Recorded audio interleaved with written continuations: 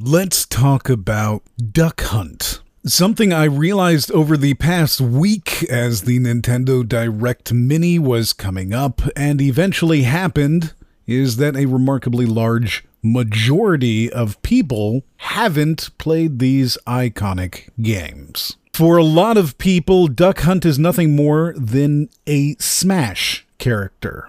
Dog is simply an iconic, quote-unquote, annoying character. But most people haven't actually experienced being laughed at by the dog. However, it's so iconic that even other games like Duck Season are able to exist and make commentary simply by having a dog in the game while you shoot ducks.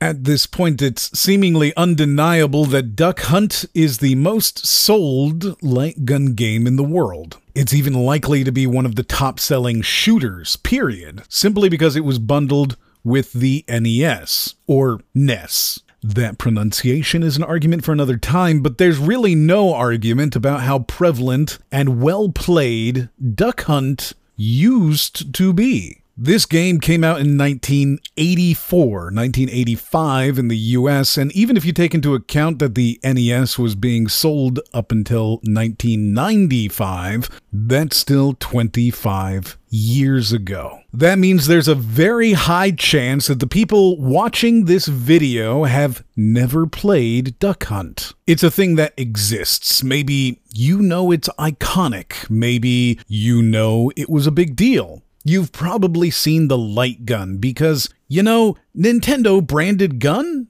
Totally. But did you ever play it? Here's how it works, and it's really very simple, actually. Each round, there are 10 ducks to shoot, and you have to shoot between 6 and 10 to move to the next round. The ducks come out 1 or 2 at a time, and you have 3 shots to hit the duck. You don't have to be perfect, but you can't miss any ducks after round 20, so as of round 20, you actually do have to be perfect. But again, you get 3 shots for 1 or 2 ducks. Now, the dog shows up if you fail to shoot the 1 or both ducks. So you shoot all 3 shots and miss, dog pops up and laughs at you for being terrible. That's the story behind how that smug dog became enemy number 1. There are 3 game modes in this as well, with A being 1 duck,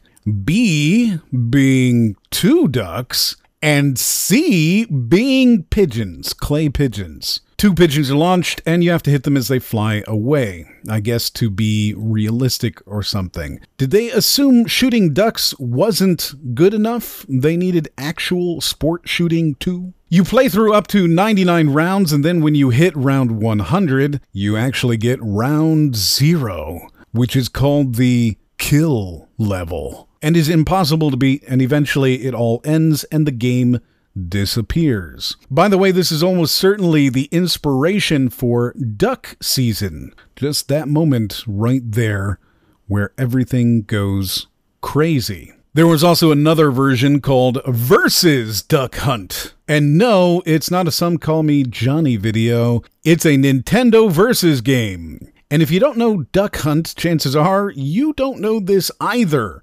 The Versus series is an arcade series, so 2-person Donkey Kong, 2-person Mario, and relevant to this video, 2-person Duck Hunt. Each person got 3 shots, there were 3 ducks, and you could shoot the dog. This no doubt generated many quarters. Continuing the thread of things that don't exist anymore, quarters were physical money back when touching something that thousands of other people had touched didn't generate an immediate need to sanitize. I feel an urge to grab my mask just talking about it. Versus also changes it up slightly by taking away lives whenever you don't kill a duck. So it's right in there with standard arcade fare. Games designed to just steal money from you as efficiently as possible. That, of course, wouldn't be perfected until Turtles in Time, which is just unbeatable if you don't want to pay $50 per player. I played this with PK Sparks all the way through one night,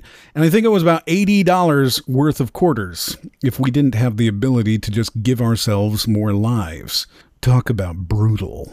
Duck Hunt started as Beam Gun Duck Hunt, a laser gun game that was developed as a literal toy. You'd hook up this robotic loud thing, and it would move back and forth, showing a duck on the wall through a mirror. Then you'd shoot the duck on the wall, and the gun would relay it back to say if you were a good hunter or not.